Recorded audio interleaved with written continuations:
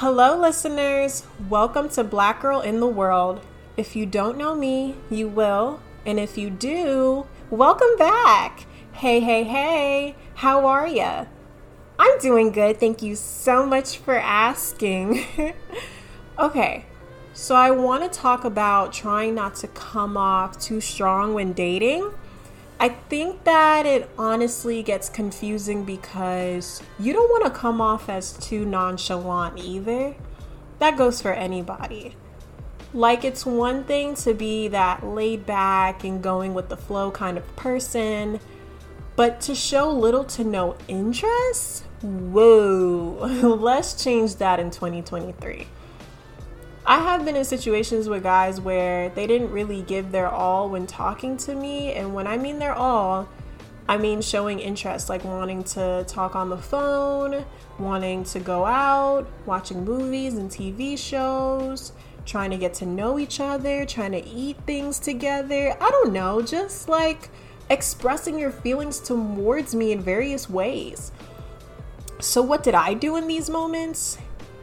I told myself that I was going to pick up the slack and work twice as much in the process so that it all works out. Then it becomes you ignoring the signs, and this person could be doing too much and does not have the heart to tell you that they are not interested and thinks that the connection will just phase out. You probably think all they need is a little push. No push. No push at all. Let's not push. I want you to know that this is not healthy in the long run. You are exerting so much of your energy on someone who does not invest as much as you have. So for the people in your life who match your energy, could be family, friends, or potential partners, you get exhausted quickly, frustrated easily, embarrassed publicly or privately, however the situation was shown. To understand, if you are doing more of everything really, you are not getting enough from that person. So it can look like you are coming off too strong in relationships.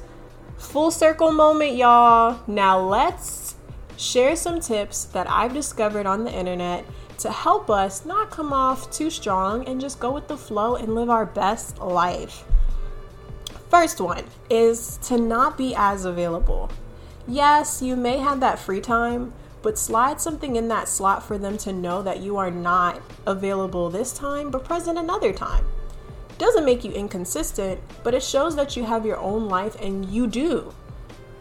Yes, you do. Imagine this though. You are always with that person.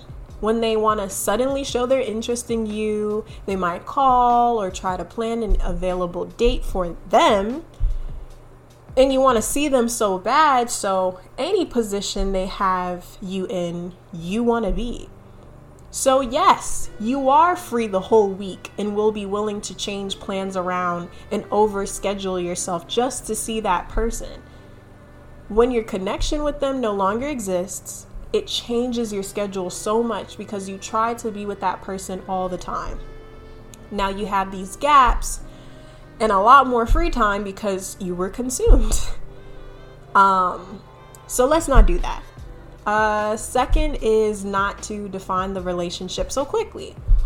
It's nice to get an understanding of where y'all are in this connection, but honestly, the more you think about the title of things, especially so fresh in the connection, the more you worry it might not turn into a relationship, and that can result in making ultimatums, asking questions that they might not feel comfortable answering right away, confusing each other because one may not be sure right away, but it doesn't mean that they're not interested though. We are supposed to be having fun, you guys. And as much as we want to be in relationships and see ourselves being good partners to someone, all it takes is some time.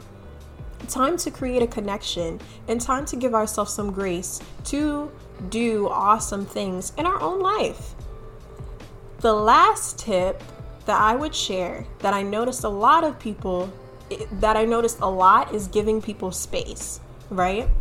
Especially when they ask for it. Now, I will further talk about this because as a person who is anxious, I think of myself during times when space was needed. I'll explain. It can be a whole month where someone is having consistent conversations with you and then it suddenly starts to slow down. They may apologize because they realize they are talking less and being more distant, but there are also examples where people just don't apologize, They come back and talk to you as if nothing happened, or they just ask for space and come back when they're ready, and that is a very scary thing sometimes. You don't want to pressure that person and force them to tell you exactly what's wrong and what happened. But during these times of them taking that break and needing that space, which nothing is wrong with wanting that, by the way, you giving that person the space and not texting or calling as much are thinking a lot of things if you are like me.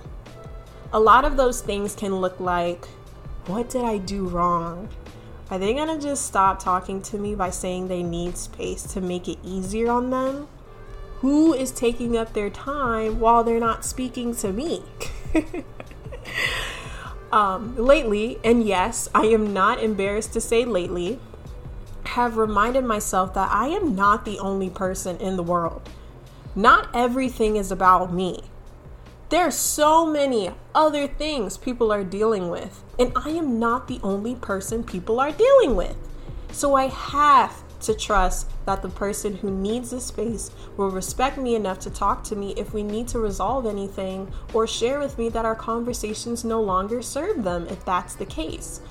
But needing their space usually is not about me, and I have to respect the way they do things, and if I can't see myself with someone who does that, I have to move along and let them know. I can't lie though. When someone does take steps back because of what is going on in their own life, it does hurt because you want them to be okay and that they are not around as much anymore. But I would have to honestly be open and okay with that. These 3 tips are things I'm always reminding myself of because it is real and I want to do better moving forward. And if this applies to anyone to make y'all feel any better with this drag at all, I'm still learning not to do these things. It's a habit, and some tendencies still linger, but knowing your worth will get better in time. You are loved, you are capable of loving someone else, and the amazing person you are will find someone who can appreciate your awesomeness. Thank you so much for taking the time to listen, share, subscribe, and comment. Check out the other episodes if you haven't already. All right, y'all, this is my time. Bye.